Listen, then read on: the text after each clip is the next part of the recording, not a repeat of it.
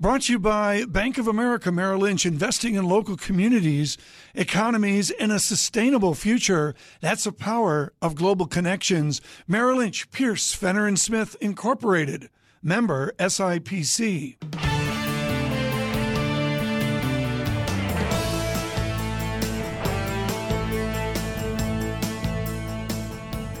Welcome to the Bloomberg Surveillance Podcast. I'm Tom Keene with David Gura. Daily, we bring you insight from the best of economics, finance, investment, and international relations.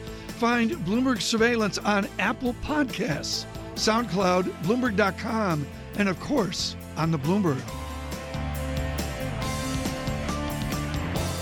We begin with Peter Hooper today. He's chief economist at Deutsche Bank, joins Tom in our Bloomberg 1130 studios in New York. Peter, great to speak with you as always. And let's start with the data on offer today, particularly when it comes to industrial production. How important is this read going to be? Yes to you, but also to the Federal Reserve policymakers. David, industrial production is sort of a second line indicator. It is important. Certainly, it's been on the weaker side of GDP. Sort of lagged effects of past appreciation of the dollar, but we're expecting a moderate pickup today. Let me ask you just more generally here about the state of the U.S. economy, again, in the context of what the Fed's going to be looking for when it meets here in a few days' time. What are the deficits still? What might those policymakers be worried about at this point when they look at the U.S. economy as a whole? Well, we've been through a very weak first quarter. Signs in consumer rebound are encouraging, at least, in terms of some of the upward revisions we've had to past retail sales numbers. So consumer obviously is the most important element here. But we're also looking to see are we beginning to see some positive payoff on business investment spending? The numbers have been pretty good of late. Does that continue? Is that getting a lift from this remarkable rise in animal spirits, which seems to be sustained so far through all the negative news out of Washington, et cetera? But I think those are the two key areas. Net exports have been a drag. Again, lagged response to past appreciation of the dollar.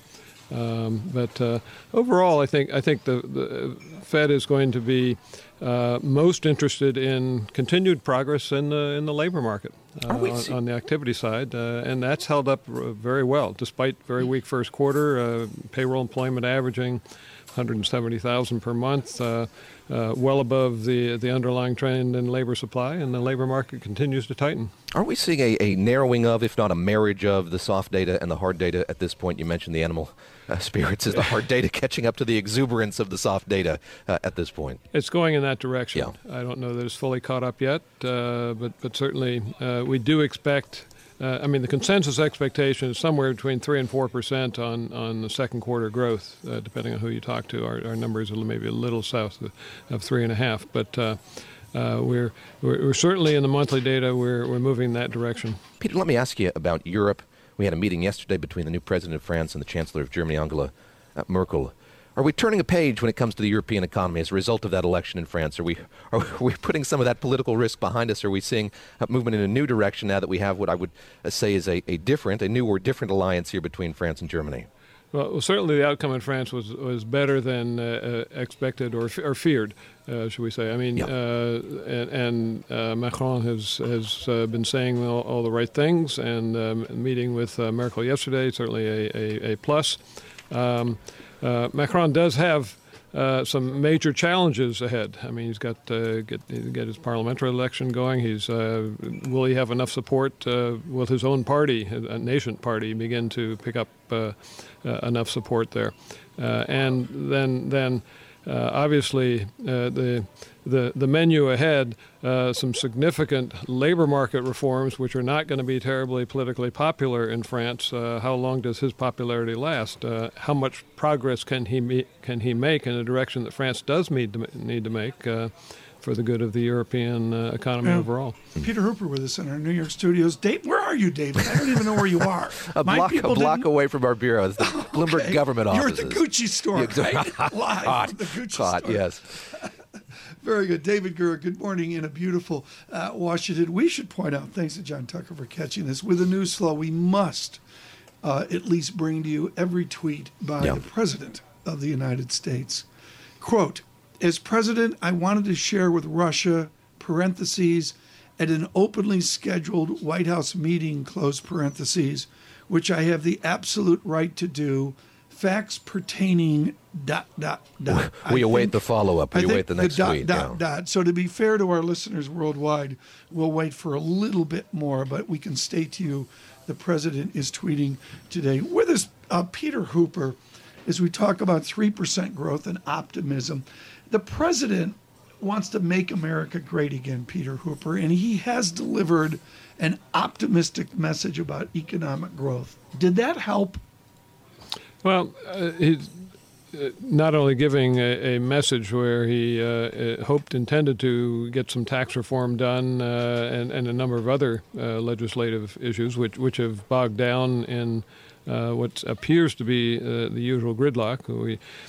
Those optimists at the turn of the year felt that at least the Republican Party would hold it together and be able to get some things done. The strength of the Freedom Caucus was not fully anticipated. What the administration does seem to have achieved that with some positive payoff to the economy potentially is the perception of a more business-friendly regulatory environment.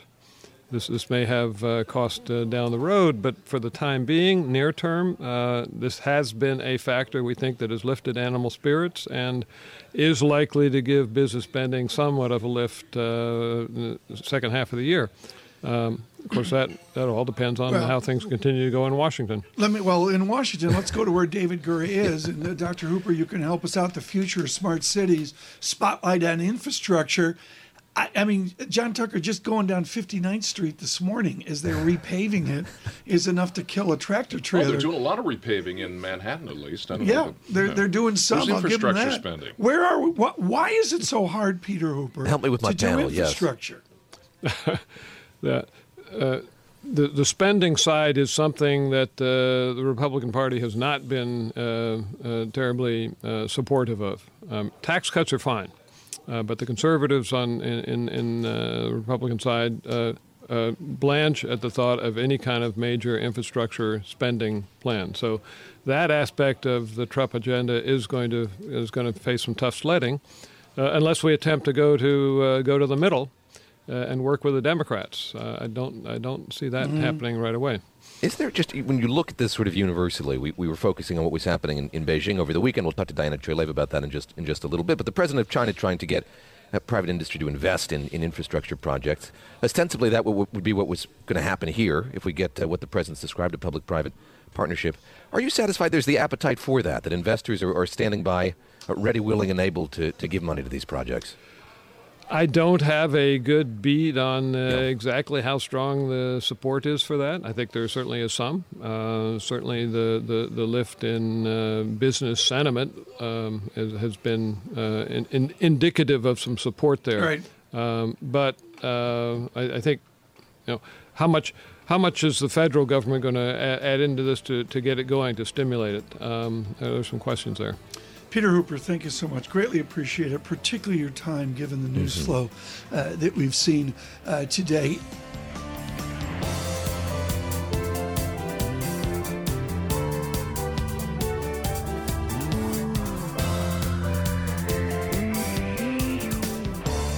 David Gura in Washington with the Bloomberg Smart Cities event. I'm Tom Keene in New York. Here's the entire two tweets from the president.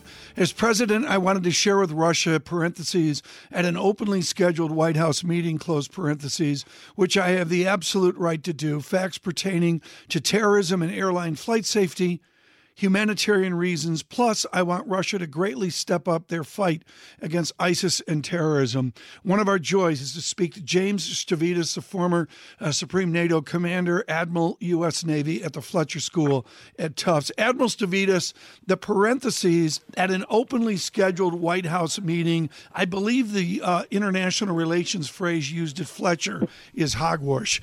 Help me here with where we are. Distill for us, away from the hysteria, the import of this to our military and to our intelligence services. Tom, this is deeply disturbing, and let's start with the tactical, which is, as you and David know, intelligence is kind of a mosaic, and people hold different bits of color, and then they get a new data bit, and it allows them to fill in a picture. That's what was provided to the Russians, and we are not on the same side as the Russians, either geopolitically in the world or tactically in Syria. So big tactical failure. Secondly, this really puts our allies in a position of wondering whether or not to share information with us. And that can be devastating because counterterrorism is the ultimate team sport. And lastly, who's the winner here? It's Russia.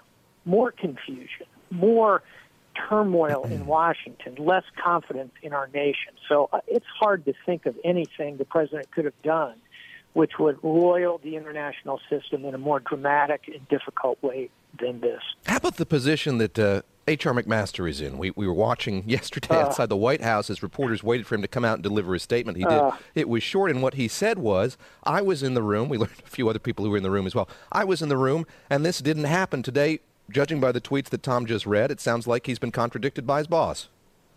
Indeed he has, and I think the only defense I can offer for General McMaster, who is a dear friend of mine and a wonderful, wonderful individual, is simply that he was denying that specific sources and methods were revealed. What is very clear at this point is that highly classified information was given to the Russians. I can't imagine him trying to deny that. Lastly, on H.R. McMaster, here's a guy who wrote the book about speaking truth to power. And it's all about his ability to take that to the president and shut this kind of behavior down. I'd point out the notes this morning, folks, such as Mike Garland at Axios, with real sourcing to the White House, talk about lives at risk. That's how serious this is. Admiral, unfortunately, I'm reading Eric Laraby's Commander-in-Chief about FDR. I'm blaming you for this, sir. And what I'd like to know is, where is Stimson? Where is Hap Arnold to straighten out the president? Where are the adults, such as General Mattis? When do they march into the Oval Office and say what Senator Corker wants? This must stop. Hopefully today. And I think that I've been on with you and David many times, and I've said one of the things that does give me some hope about this administration is the presence of General Mattis, Rex Tillerson, a global Fortune 500 CEO, and H.R. McMaster. But boy, it's pretty cloudy morning out there in terms of their behavior, and I think they're going to have to step up to the plate fairly soon on this. Let me play devil's advocate a little bit here. When you join the military, when you're first exposed to this kind of information, what are you taught about how to keep track of all of it? In other words, we've got a president here with no government experience, learning on the job by necessity. I think that's a fair thing to say. How hard is it to keep track of all of this? How do you keep track of what's confidential, top secret, all of these classifications? You know, I think, David, we start in kindergarten learning how to keep a secret, and we go through elementary school and junior high school and high school, and we make mistakes along the way. We reveal things. Most people, by the time they're kind of in college maybe, know that when there's something really important at stake, you keep a secret. The training in the military is no more complicated than that. You're told that these are secrets which must be protected for the good of the nation. I don't think there's anything mysterious or magical about that. And I'm, frankly, what is particularly worrisome is that he didn't reveal the information to a friendly power or even a neutral power. This is to Russia, with whom we have significant political and military disagreement. Admiral, we value your perspective. Thanks so much. James Stavridis is with Fletcher School.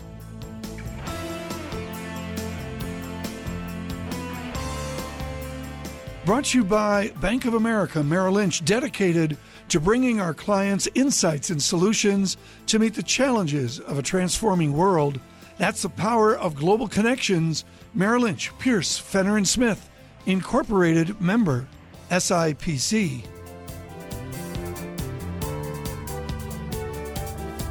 There's something new from Bloomberg. It's called Lens. Starting right now, you can use the Bloomberg iOS app off your iPhone or iPad, or our new Google Chrome extension to read any news story on any website, scan it, and then instantly see the news story's relevant market data from Bloomberg. In addition, see all the bios of the key people mentioned in the story. It's called Lens, and it is just that, a lens into the people and the data of any story you may be reading. Again, Lens brings you the power of Bloomberg's news and data. Download our iOS app or search for the Bloomberg extension at the Chrome store to try Lens out. Learn more at Bloomberg.com/lens. Now on trade, but really on the events in Washington, as our David Gurr is at our Smart City Conference with Bloomberg Government. Ted Alden is in our Washington 99.1 FM studios as well. He is with the Council on Foreign Relations. Ted, we've talked about this through the morning, but let's recapitulate with the tweets that we see from the president. How does this fold into trade? How does the president's dialogue with other nations change Good question. Because of these issues? Well, I think there are going to be growing underlying questions about the reliability and trustworthiness of the United States under this president. And that's obviously matters a lot for trade negotiations as well. Other countries need to know that the United States is going to behave in a consistent fashion, that it's going to live by the word of its commitments. And so I just think this is going to cause a lot of questions internationally that will spill over into other realms outside of intelligence sharing. Ted, let me ask you about what changes now that we have a U.S. trade representative. We'll get back to the sort of general scene here in Washington in just a sec, but it's been a long time of waiting here for this administration to get Robert Lighthizer confirmed. All the while, we've seen the Secretary of Commerce, Wilbur Ross, really acting at the vanguard of shaping this administration's trade policy. What do we know about Mr. Lighthizer and the direction he might take trade policy in? Yeah, I think potentially a lot changes. Bob Lighthizer is a very experienced trade policy professional. He was the deputy U.S. trade representative in the Reagan administration, led a lot of the trade battles that were fought with Japan back in the 1980s. And he's got very strong opinions. I know, a lot of folks are kind of sanguine now. The United States didn't name China a currency manipulator. President Trump didn't pull us out of NAFTA. But, listen to what Bob Lighthizer said at the White House yesterday on his swearing in. He said he's going to help President Trump, quote, permanently reverse the dangerous trajectory of American trade policy. So he really sees himself as taking the United States in a very, very different direction on trade. And there's no question he's got the ability and the smarts to do that. How much of a continuum is there? You go back to Japan and the trade policy talks involving that country. How applicable are the lessons learned from that to what we're seeing today? Well, we're in a very different world, and it's a world that Bob Lighthizer doesn't like a lot. Back when the United States and Japan were in their trade battles, the United States was able to threaten to restrict Japanese access to the U.S. market unless Japan opened up to the United States. We slammed them over semiconductors and threatened over autos. Under the rules of the World Trade Organization now, you can't really do that. And one of Lighthizer's goals, he's articulated over many years, is to try to bring back some of that old flexibility. I think Wilbur Ross wants to go down the same road. Oh, that was my next question. Are we seeing a partition now of Ross-Navarro theory? They've been joined at the hip since the day of the inauguration. Is there finally a distinction between the Secretary of Commerce and Dr. Navarro? Well, I think Bob Lighthizer kind of completes a triumvirate there. I think they all share a similar view of the world. The difference is that Lighthizer really knows how to pull the levers. Wilbur Ross had a lot of experience in business, knows a lot about the steel industry, but is not a real expert on trade policy and the different enforcement mechanisms. Bob Lighthizer is. He knows how to get things done. Is he a zero-sum neo-mercantile guy, or is he completely opposite of the screed? I don't think he's entirely zero-sum, but he's much more on the zero-sum side than I think what's been called the globalist wing of the administration.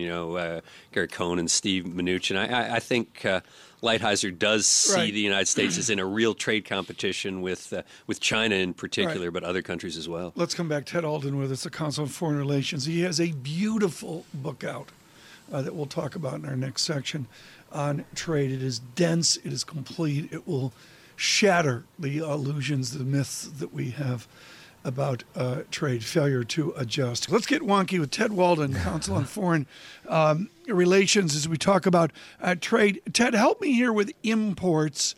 Do they save us a lot of money? Is a general amateur statement when you sift through the partial differentials of trade, Do we save a lot of money this day in imports? Oh, I think there's no question. That's where most of the gains from trade are to ordinary Americans. An example I use often is clothing. You go back to the early 1970s when we didn't trade a lot, and the average American household spent about 7% of his family budget on clothing. Today it's less than 3%. Anybody who goes to the mall knows that there are bargains galore, and a lot of that is the result of inexpensive imports, and there are a lot of other products for which that's true. So, yeah, no question, saves Americans a lot of money. How and how soon are we going to see the fallout from these countervailing duties that have been applied to softwood from Canada? I know that there's concern in the housing sector. Is that going to have a big effect on housing here in the U.S.? Yeah, I think it's going to have a small but significant effect. The duties are being collected already. Whether they will be held or not depends on later decisions coming from the International Trade Commission and other bodies. But in the past, when the United States has put duties on softwood lumber imports from Canada, the price has gone up somewhat. Now it's offset by the fact that the Canadian dollar is so weak.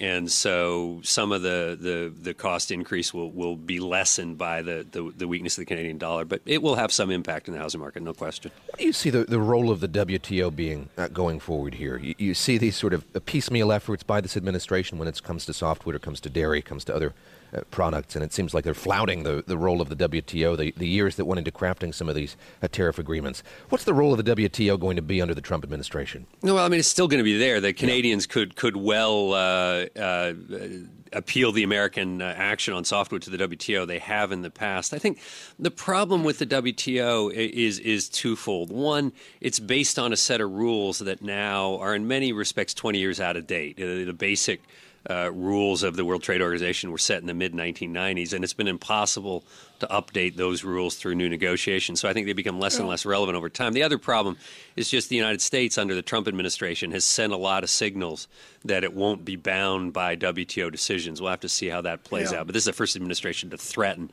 not to comply with WTO rulings. And now, folks, it's time for the Tuesday dumb question of the day. No such thing as a dumb question, Tom. We do that with Ted Alden. Ted, are we basically doing TPP without doing TPP? Mm-hmm. Is that what this trade's going to be?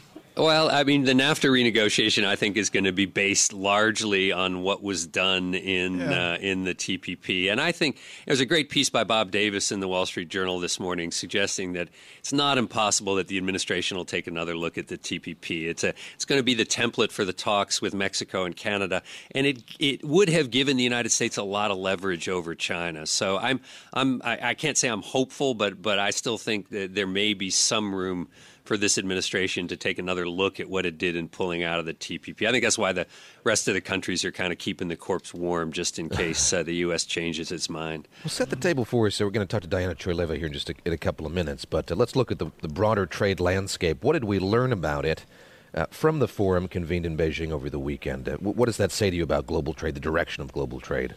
Well, I guess, what I'm encouraged about listening to the Chinese is, well, obviously they have regional priorities that kind of top their agenda on trade. I think the Chinese are aware that they have been big beneficiaries of the system of global trade rules under the WTO. They are talking more and more, we'll see whether the actions follow, but talking more and more about playing a responsible role in trying to safeguard and build on those rules. So I was encouraged by what I heard coming out of the meetings over the weekend.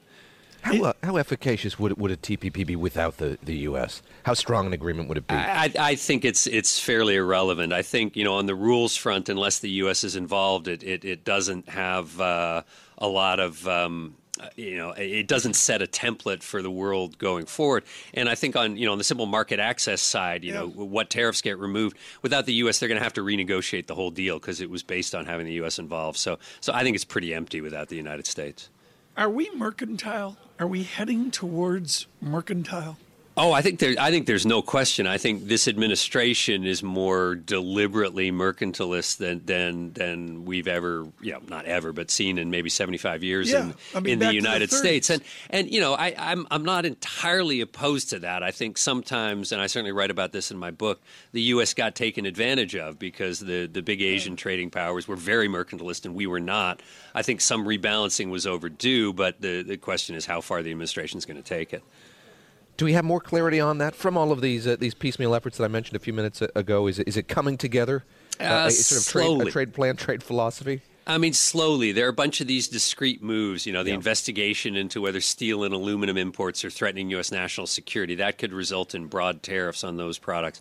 The investigation into our trading relationships with countries that run a big surplus with the U.S., China and Germany and Mexico, Japan, Korea, among others. There's going to be some outcome to that. So there are a lot of balls that are rolling. We don't exactly know yet where they're going to land. Ted Alden, thank you so much. Greatly appreciated this morning with the Council on Foreign Relations.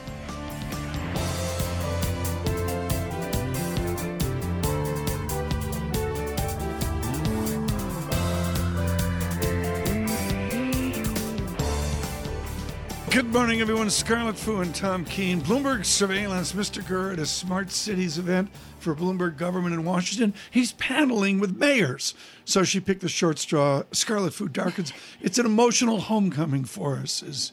It's been very emotional, I have to say. I'm still kind of, verklempt. We're, trying to get through it as we can. Scarlett Fu in this important hour are Kevin Cirilli in conversation with the Senate Majority Leader Addison Mitchell McConnell Jr., age 75, born in Alabama, but he is Kentucky, and he is a pragmatist. He's going to have to be one after what we've seen the last few weeks in Washington and certainly in the last 24 hours. Really looking forward to Kevin Cirilli's discussion with the Senate Majority Leader. It has been an extraordinary 24, 48, 72 hours. Basically, I can't imagine what will get us to Wednesday. One of our people with great responsibility to report facts and avoid hysteria has taken the Kool-Aid by our Mike Dorning and joins us now. Alex Wayne is our White House reporter. And Alex, all of the reports we get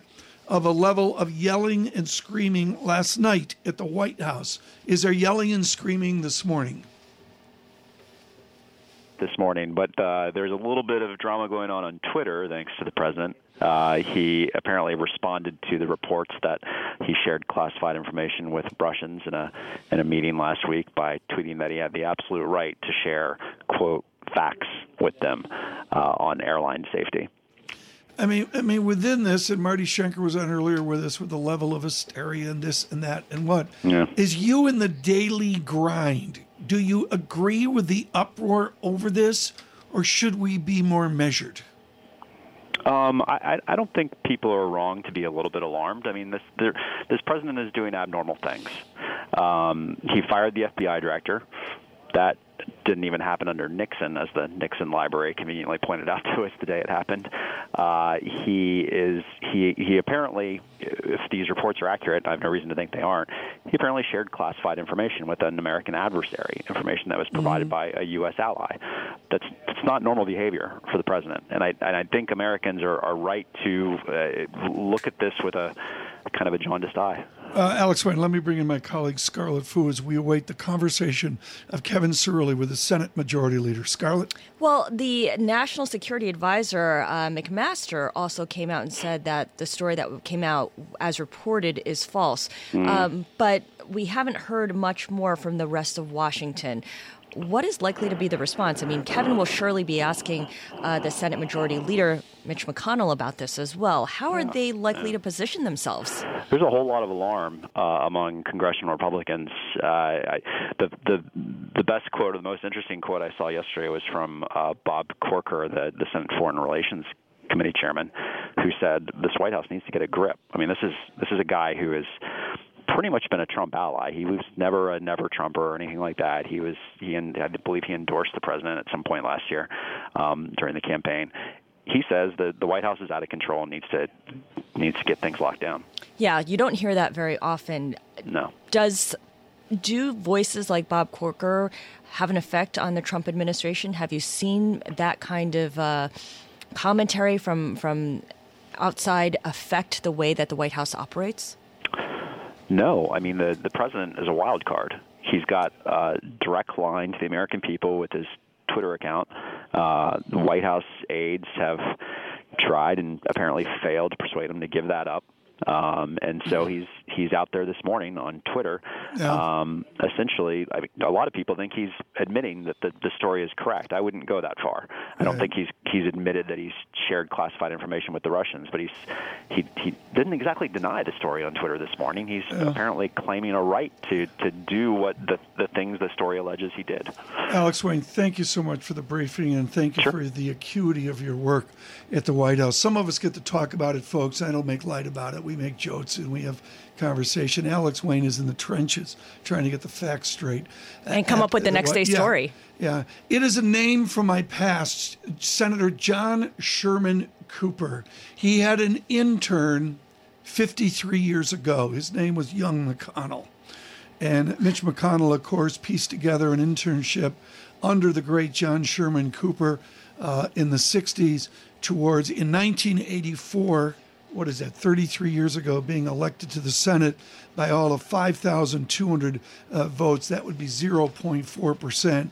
He's built on that over 30 years. I believe that makes him maybe a 6-term senator who's counting, into being the Senate Majority Leader. And needless to say, Scarlett, Mr. McConnell is buffeted by a fractious House, senators trying to figure out what to do in their staggered elections 2 years apart over a sequence of 6 years, and also with an original presidency. This is going to be something. I like that. Scarlett. Original presidency, Tom. That's a really good way of putting it.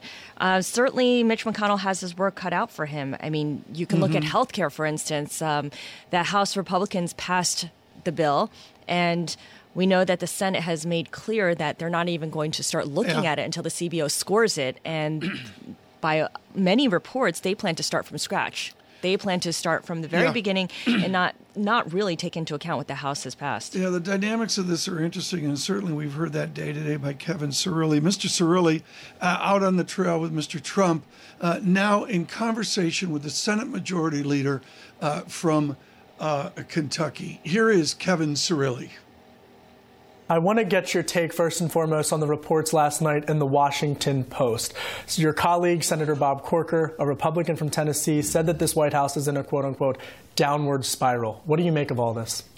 Well, I read the Washington Post story, and I read General McMaster's response, which tends to refute the story, rebut the story. I think we could do with a little less drama from the White House on a lot of things, so that we can focus on our agenda, which is the deregulations, tax reform, repealing and replacing Obamacare. I want to talk about that, but first and foremost, a lot of attention right now on who the president will select to nominate to replace now former FBI Director James Comey. Have you spoken with the president about this, and who would you recommend? Yeah, actually, I have spoken with the president about it. I recommended Merrick Garland. Might surprise some people. Yeah, it may surprise people, but he has a deep background in criminal law. He was the prosecutor in the Oklahoma City bombing case. And I think it would make it clear that President Trump will continue the tradition at the FBI of having an apolitical professional. Do you think he needs some Democratic support on whomever he picks in order to legitimize the nominee? Well, it would be good to have Democratic support. And I think if he picks someone with a deep background in law enforcement who has no history of political involvement, a genuine expert, and the reason I mentioned Garland, he's an example of that, it will serve him well, serve the country well, and lead to, I think, a more bipartisan approach. Before we get to policy, I do just want to mention this tweet last week, President Trump tweeting about the quote-unquote, James Comey better hope that there are no tapes of our conversation before he starts leaking to the press, end quote. You've expressed confidence in the Republican-controlled committee investigating this, but should that committee have access to those tapes if they do exist? Well, Senator Burr and Senator Warner are handling the Intelligence Committee investigation. They'll decide what they need. In the meantime, for the rest of us who are not directly involved in that, I think we need to concentrate on what comes next. We need to have a great choice for FBI director. I anticipate the president will do that and move on.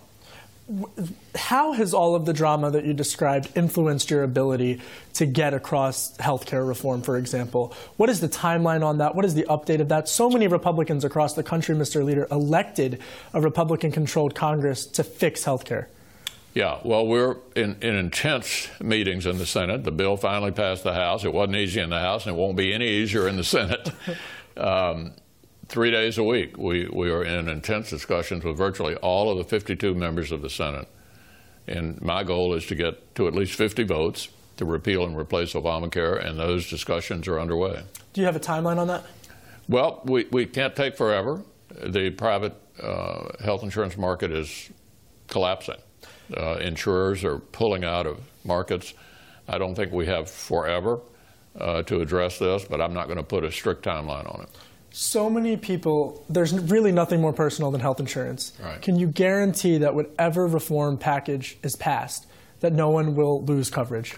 Well, what we know is what we have now is a disaster. It isn't working. The exchanges are collapsing. The status quo is unacceptable. We need to do better than the status quo.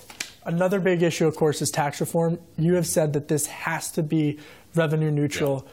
The president is proposing a massive tax cut. It's seemingly there could be some tension on visions. Is there tension on the visions, and what is the timeline? Are you confident we could have comprehensive tax reform by the end of the year? Well, it will have to be revenue neutral. We have a $21 trillion debt. A lot of money. Yeah. We added an enormous amount of debt during the Obama years. So we'll have to be revenue neutral. I don't want to put a strict timeline on it.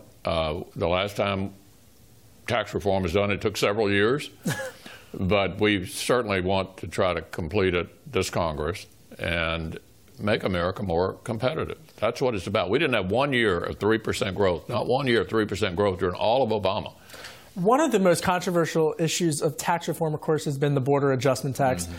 I've spoken with a lot of senators in the Senate who are against it. What are the chances of a border tax being involved in all this? Well, it's probably wouldn't pass the Senate.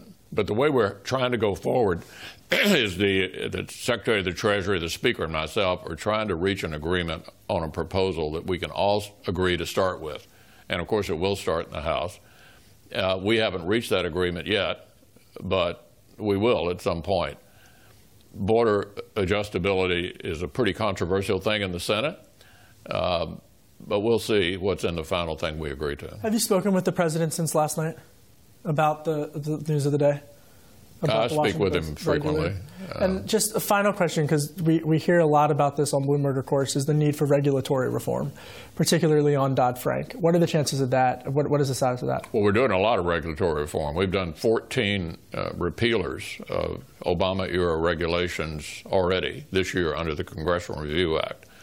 I'd love to revisit Dodd-Frank. My community bankers have taken a hit.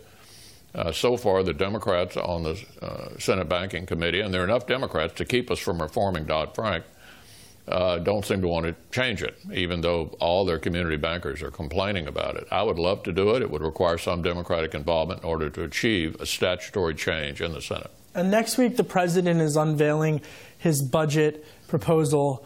And, of course, there's a lot looming in September, potentially even a government shutdown. Mm-hmm. What are you going to be looking for in the president's budget?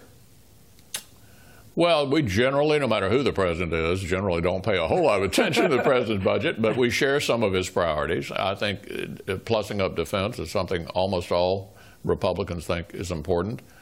Breaking out of the dollar for dollar, when the Democrats ran everything, for a dollar of defense spending increase, you had to have a dollar of domestic. We've broken out of that already.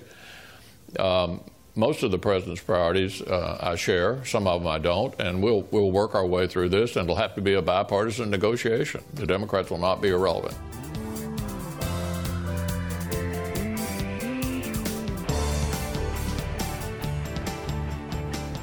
Thanks for listening to the Bloomberg Surveillance Podcast.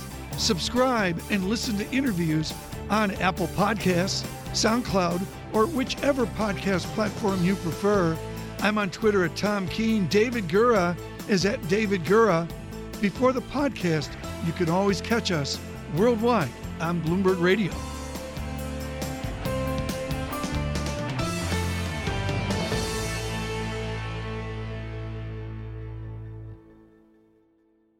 Brought to you by Bank of America Merrill Lynch, dedicated to bringing our clients insights and solutions to meet the challenges of a transforming world. That's the power of global connections. Merrill Lynch, Pierce, Fenner & Smith, Incorporated, member SIPC.